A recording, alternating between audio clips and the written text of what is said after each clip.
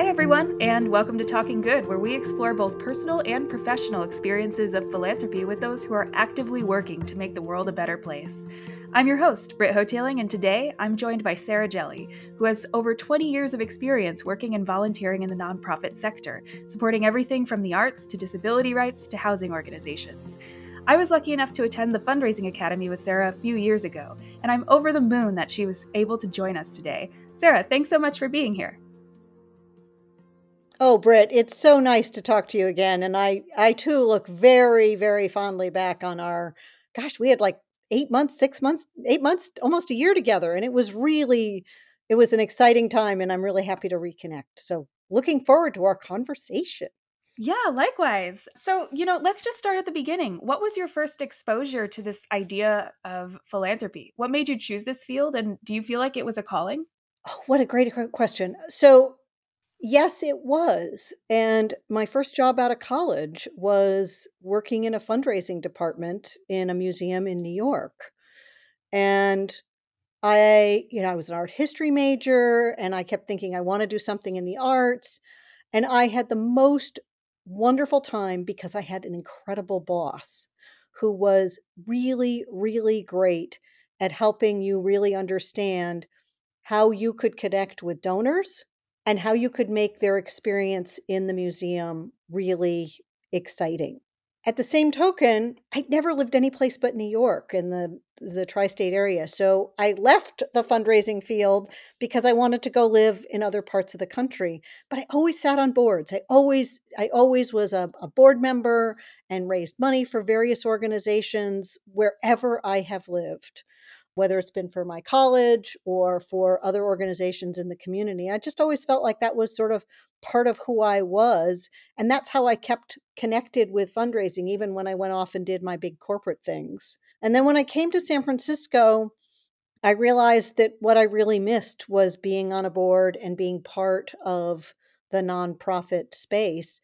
And so when I left corporate living and life, I actually did that. I went and worked for a couple of nonprofits, first as their human resource person, and then later doing things in fundraising. And I just feel like it was always just sort of part of who I was, and where I could be me and not have to wear armor like you sometimes do in the corporate world.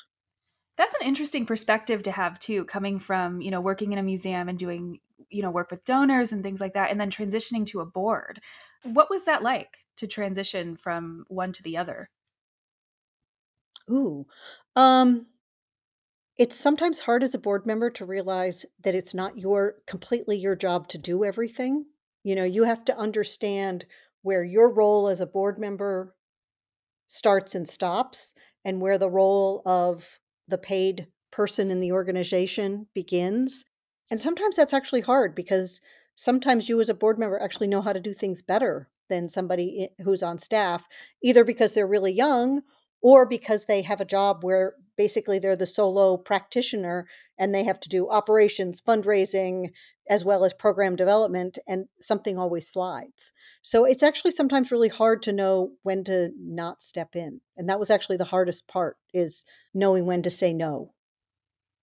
I wonder, a lot of your experience seems to be with, the art and, particularly working, or serving on a board and or working with the organization as a paid employee. There seems to be a big misconception that philanthropic work or philanthropy itself is a hobby of the mega rich. And I wonder what your take on that is. And how does that apply in the arts world? It is a misconception. And whether you give $100 or more, the organization really, really appreciates you. And it's all about whether or not that donation represents a big part of your philanthropic giving. So, say that you know that you can give $500 in a year to an organization because that's all you can give up. And whether you give it to a church or something else, you know that there's this $500 pot. And if you give $100 of that to an arts organization, you're giving a big chunk of your philanthropic dollars to that organization. That means that they're important to you. And that's what I love, is talking to people about and helping them understand that it's not about the dollar, It's about the percentage of their giving that they are giving to you. Does that make sense? It makes perfect sense. And it makes me wonder how can we tackle this misconception and explain philanthropy in a way that feels a little bit more accessible? Because everybody can be a philanthropist, whether you're doing Mhm. something nice for a neighbor, whether you're doing something nice for someone you don't know, you're paying it forward. Those are all acts that could be considered philanthropic. So how would you explain that to someone who is maybe feeling a little overwhelmed by the nebulousness of our field? Well, I think part of it is at least in my view, is even just making a list of people who are donors can, for some people, make it feel like it's an exclusion. Oh, I'm not there, so I'm not important. And so I think that, we always have those donor walls and things of that nature. I think all those things need to go away.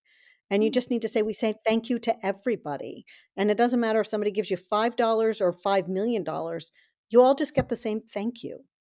And I don't know how to do that. I mean, Britt, I think it's a great question because I don't know how to do that. And I would love to figure it out because, I mean, I've been thinking about this lately because I was trying to think of like, what is it that made me want to be a philanthropic person? It's not something my parents did. I mean, I don't remember my parents talking about it. I don't remember them doing stuff in the philanthropic way. I don't remember them talking about giving. That's not something we talked about ever. And I don't know where it came from, but I just always thought, you know what, this is part of my job in the world is to give away a piece of what I either am capable of doing as a volunteer or money or both. I'm so glad you brought that up because I don't remember stuff like that either. I don't know where it came from. I think it was just an internal need to live my life a certain way. And I was reflecting prior to our conversation here. I was reflecting a little bit on. I believe there was a we met when I was 26, I think, and I had just moved to California. I was very Mhm, much struggling, and you gave me free tickets to a show, and I was so excited to go see the San Francisco Bach Choir, I think it was. mhm. I was so excited to go, and I was terrified because I had never driven in a big city before, and I knew I would have to go, and I'd have to find parking, and parking was felt very intimidating. And I remember I drove into the parking lot where the show was supposed to be, and they needed $10 for parking, and I only had $8 in my checking account.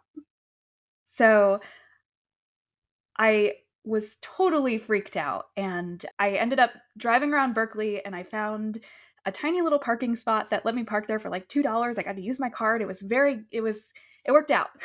um, but I think it's interesting because, if you didn't have that internal drive to help anyone, then I would have never gotten a free ticket there. And I would have never started thinking about what I could do to pay it forward for someone else that might not have had an opportunity like that. So it's kind of a chain reaction in some It ways. is. It's exciting. And I think you raise a really interesting point because, I mean, I've been giving away tickets to the San Francisco Bach Choir where I sit on the board for quite a number of years now. And I think it inspired one of the choir members to do the same thing.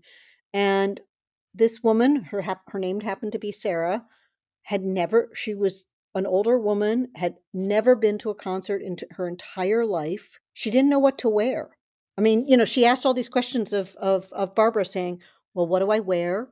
What do I do when I get there? All these things. And I thought, wow. And when she came, she was worried, and I said, "You're gonna have a wonderful time." I was greeting people at the door, so I welcomed her, and Barbara had sort of given me the heads up about her. I told her where to go and sit, and afterwards I said, "So what did you think?" And she just started crying because it was the most she was so grateful to have this incredible experience, Mhm. and but you raise a really interesting question. How do you get people over those barriers of, will I have enough money to park? Will I be wearing the right clothes? Will I know how to act, whether it's in a museum or at a play or at a musical kind of thing? I mean, Mhm. it's really interesting to understand that that's really intimidating to an awful lot of people. And how do Yeah. you actually do that? And it's all about saying, come with me, join me. I think that that's really what helps. It brings up this interesting sort of concept of talking to beneficiaries, right?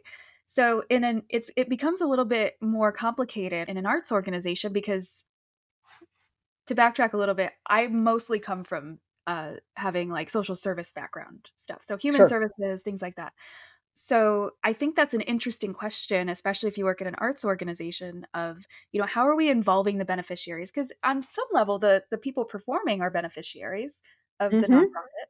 And in some cases, they might even be volunteers for the nonprofit. Um, Mhm. but there's also the beneficiaries of the people who are now have the privilege to listen to this music that they wouldn't have had access to otherwise. A number of years ago, well before the pandemic, some university was doing a study on the elderly and choirs and music, but choirs in particular, and what it did to the elderly. And the San Francisco Bach Choir was involved in that study.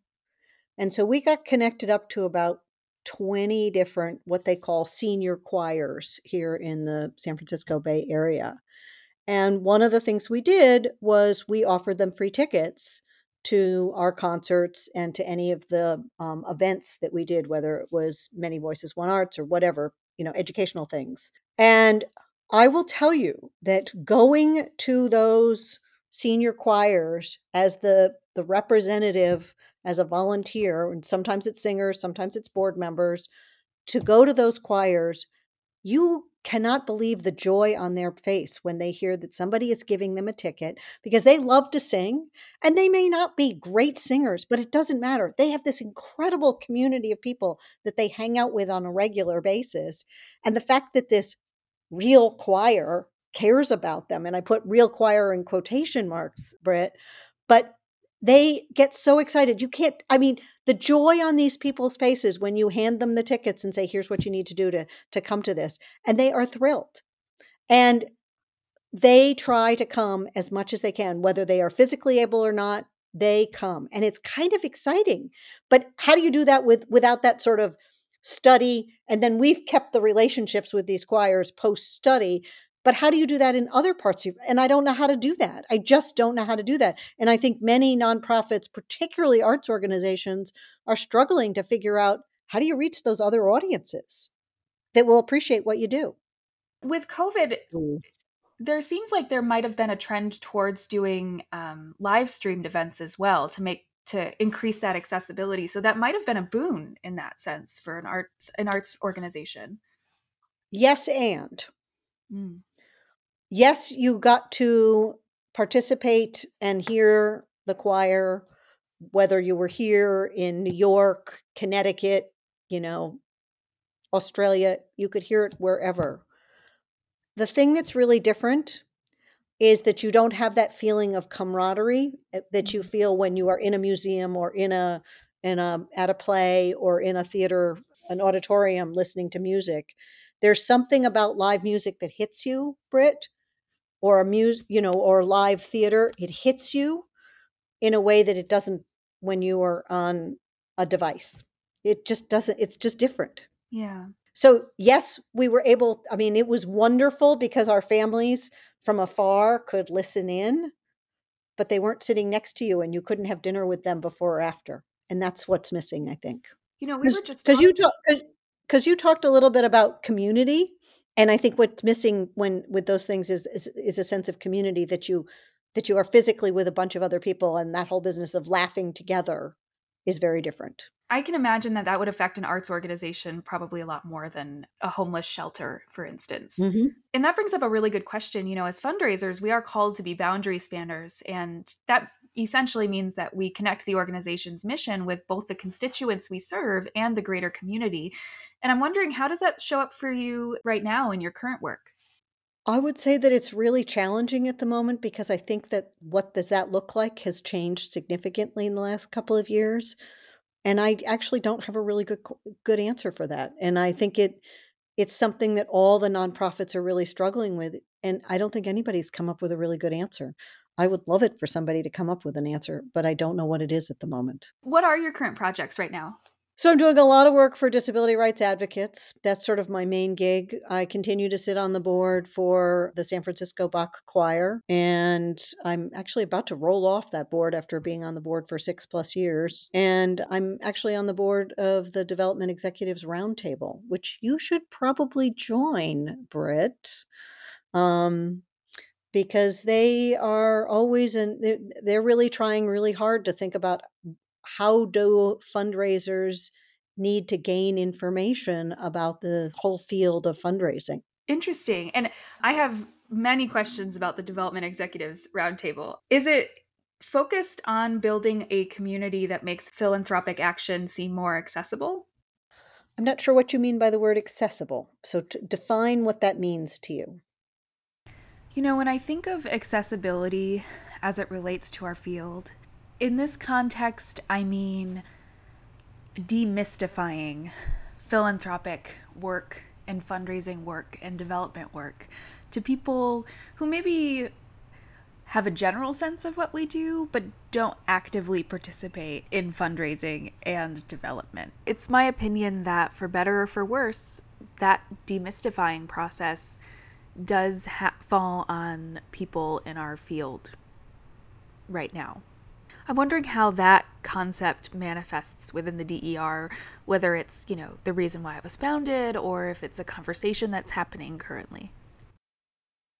DER has been around because Hank Rosso, who was at the Lilly School of Fundraising, was sort of the guy who actually created the term philanthropy and fundraising. I mean, he's kind of the founder of the whole thing. And he felt really, really strongly that having um, a forum, for lack of a better word, for folks to learn about the various ins and out from actual practitioners of philanthropy was really, really important. And he thought that some of the other bigger nonprofit associations had gotten away from some of the smaller players. And he felt really, really strongly that DER really solved a niche problem that no one else was solving. How do we actually try to get to a diverse audience? Well, interestingly, we're actually doing fairly well by being virtual because it allows people, because we always did things over the lunch hour, sort of 11:45 to 1:30, and we had them in a variety of places, both San Francisco and Oakland. And quite frankly, having them on Zoom has been really kind of nice because it means more people can come from further away so that you could be in North Marin and North Contra Costa County or the Central Valley and still come to one of our activities. What we are finding, though, is, which I think is something I sort of just talked about, is that the whole idea of community is still missing on the Zoom format. And so we've started doing what we call, socials, which aren't about learning anything, but it's more about learning about each other. And so we were having periodic socials now in person, which has actually been kind of a nice. So you're divorcing the sort of social element from the learning and content development, and that's actually worked pretty well for us. Interesting. I wonder, sort of in the same vein, it's no secret that our field has a high turnover rate for development directors. And I'm wondering if some of that might be addressed by providing additional training to people on the program side as well. Because it seems like a lot of our resources are very insular.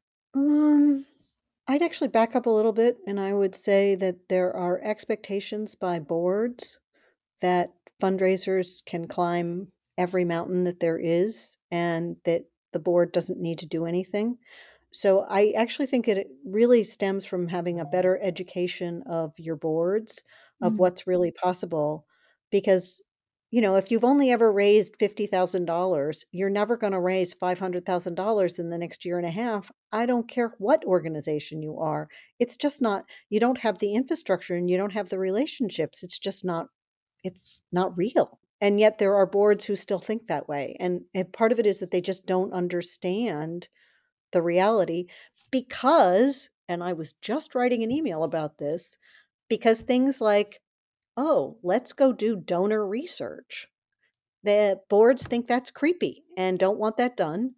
And so what does that mean? It means that you have to guess about who could be a potentially really good donor. And so, I mean, I think it's a big education component that is missing on boards to make it so that the development directors can actually stay longer than 18 months or whatever it is at this point. In your experience, I'm not sure if you've run into the same hurdles that I have professionally, but I have experienced some amount of organizations being excited about the concept of a culture of philanthropy, but not really knowing how to implement that in a way that actually involves development instead of focusing almost entirely on the programmatic side.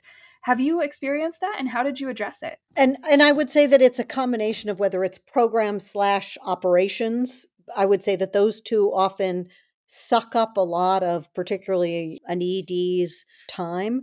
I would say, yeah, I mean, that's actually a challenge. And the reason is most people really don't find asking people for money that pleasant. Even though they may be passionate about an organization, there's this sort of thing in the back of your head, and I'm going to use this word again, it's creepy to ask somebody for a money. Why is it creepy?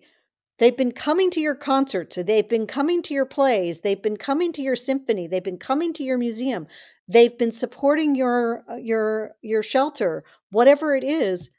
They're already friends of yours. They already like you.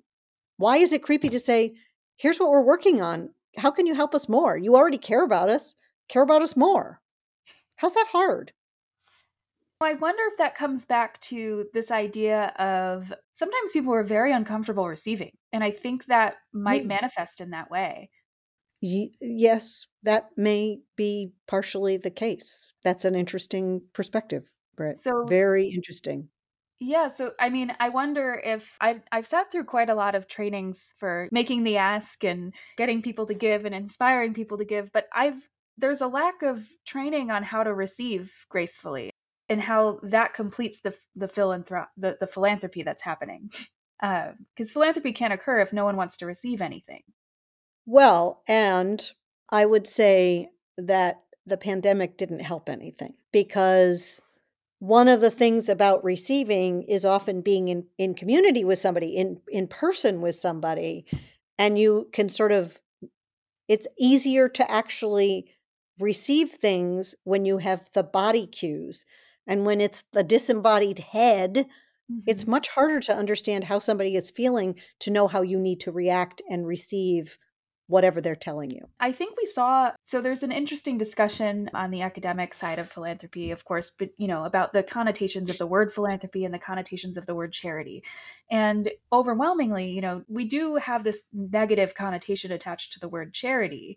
Oh, Uh, big time. it seems more like an insult or it's a handout. And I know that there have been efforts in our field to refer to things more as a hand up instead of a handout, but it still remains a mountain that we need to climb. And I agree with you, and it's interesting to sort of the words do matter, and I'm not sure. I think it's an interesting question that the academic world is thinking about. I'm not sure what the answer is in terms of what the next word should be, because I think philanthropic and philanthropy is also a barrier. I mean, is there a better word? I would honestly make the argument that generosity is a Is great word. yes. Um, Another one I've heard thrown around a little bit is social behavior, but that might be off-putting because it sounds very nerdy.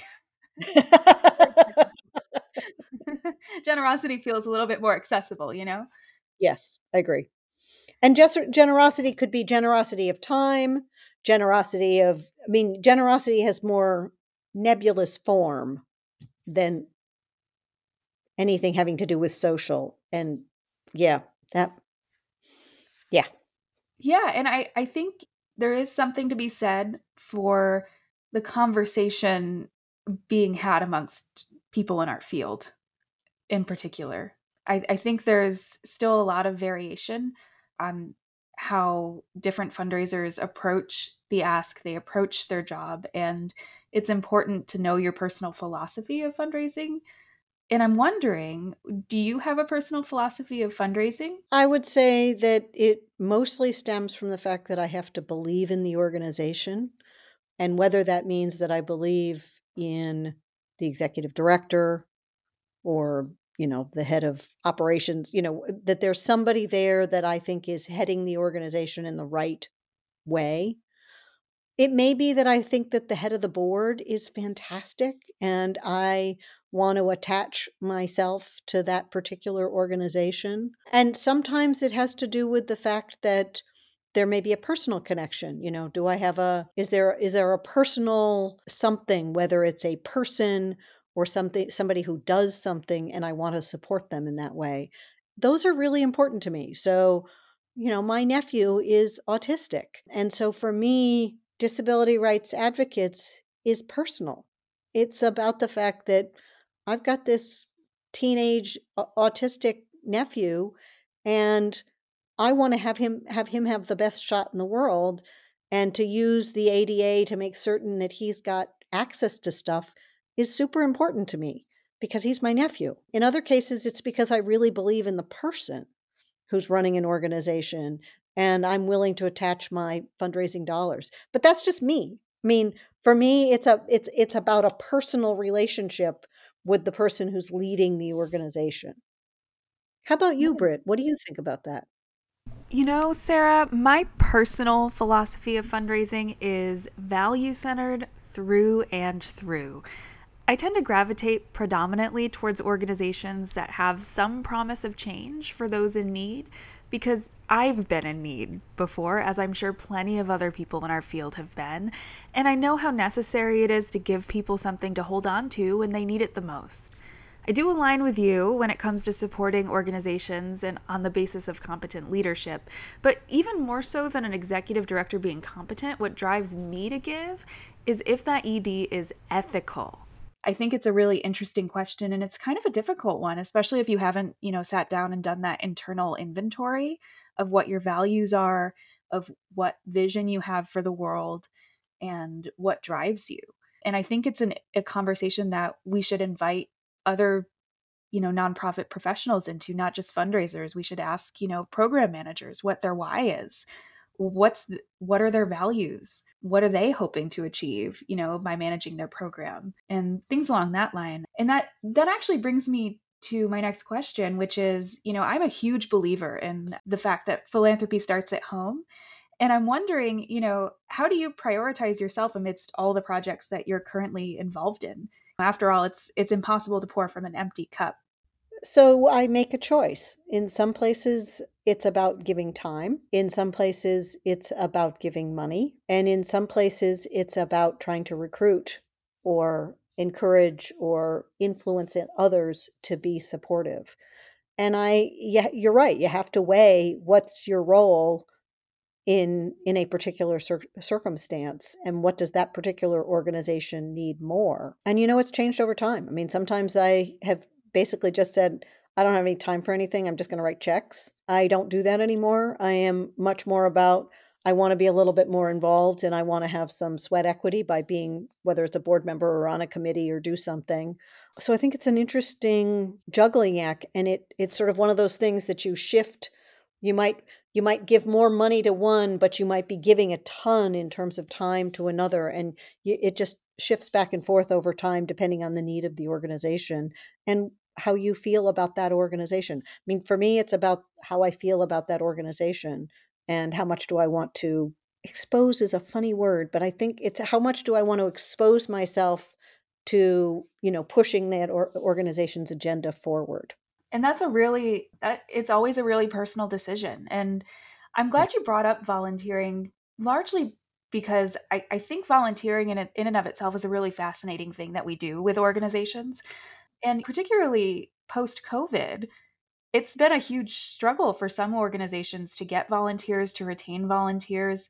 And I'm wondering, how has that affected the arts and disability communities? Actually, in the disability community, I would say in some regards, going online and having has allowed, putting things on Zoom and whatnot has allowed us to have more conversations with people for people who could not get out and could not go places. So in some ways, COVID was a surprisingly good equalizer for the disability community.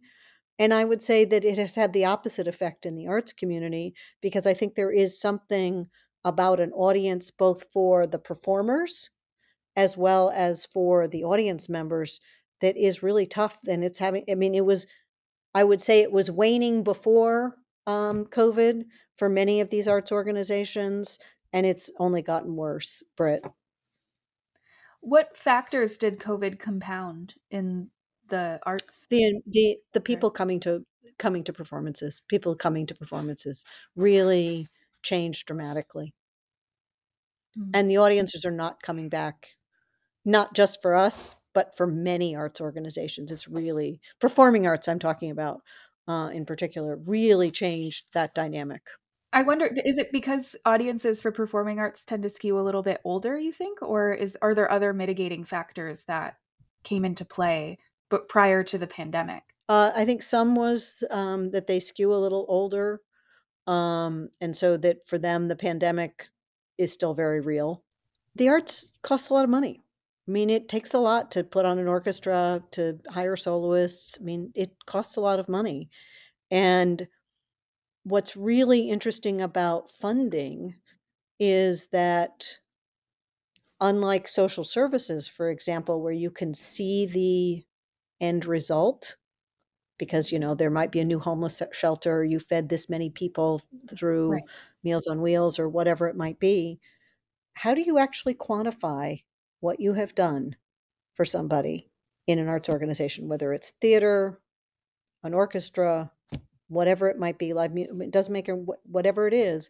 How do you quantify that?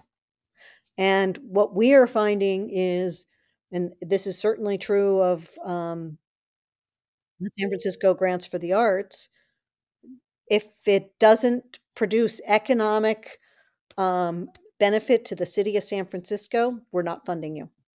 Hmm. So it is what it is. That's a really interesting issue, and I wonder how much of it is faced by environmental organizations to some extent. Because you're right, the public good in that sense can't easily be quantified, so you're forced to look at it as an investment. And as far as an environmental organization goes, you can point to climate change, you can point to community beautification, you can point to these still like solid things that'll bear results over time. So that is an interesting question I for the arts community to answer. I think it's going to be interesting. And I think it's going to be, I mean, my father-in-law was really an interesting man, and he grew up in a time when he said, I was a terrible musician, but I played cello all through elementary and high school. And I may have been a terrible musician, but playing that instrument meant that I really appreciated going to the symphony. And he went for his entire life to the symphony, and he loved listening to live music. And, I feel like and he said, and he came from nothing. I mean, absolutely immigrant family, nothing. And he said, if it hadn't been for the fact that I had music all of my childhood through the schools, I wouldn't have appreciated it. And it made my life much richer. But how do you quantify that? How do you quantify that? A part of me, the part of me that really likes research and things like that, a part of me wants to know more about how taking music classes could impact kids in school as far as, their STEM scores and their other abilities. But yeah, that's a great question. Sarah, we've covered a lot of topics today, and I'm wondering what's the primary takeaway you want our listeners to have after hearing this episode of Talking Good?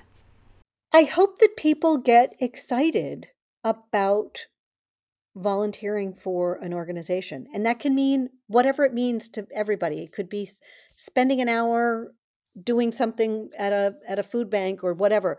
But I just hope that people get excited about participating in their community through the nonprofits that are doing interesting things. Because I think a couple things happen. You meet interesting people who maybe aren't the same as you are, and that's kind of interesting and fun. You can have a really big impact, even if it's an hour or two every week or every other week. That's important. And I'd be really interested to know, sort of dovetailing on our conversation about my father in law and, sort of how music changed him. How does that change you? Because I will tell you that when I participate in these things and I see what happens, it makes me feel great. And I hope it makes other people feel great. That was a beautiful sentiment. And, one last question, Sarah. What current projects are you working on, and how can our listeners reach you? Oh, you can reach me at sarah.jelley, Jelley, at gmail.com. And I would love it if people would start going to the theater, going to the arts, going to music. Go and get one of those tickets and go and support these artists. That's what I'd really love because, Britt, if you were still in town, I would send you another ticket to the San Francisco Bach Choir. Oh my goodness. I think I could afford parking this time. But I would love to. I mean, to me, it's going to live performances, and I'm hoping that people will start doing that again and do something that's outside your comfort zone. Go do something that you've never heard of before, whether it's something from the 17th century or something from the 21st century. Just go and listen to music, dance, whatever it is. Go and do something that you've never done before. And go with an open mind. And I hope that people do. Well, thank you so much for joining us today, Sarah. It's been a pleasure. Well, Britt, thanks so much and for letting me chat a little bit about a subject that means a lot to me and has for a long time, actually. Well, everyone, that's it for this episode of Talking Good. If you enjoyed it as much as we did, be sure to subscribe on your podcast platform of choice and give us a 5-star rating. I'm Britt Hotailing, and I'll see you next time.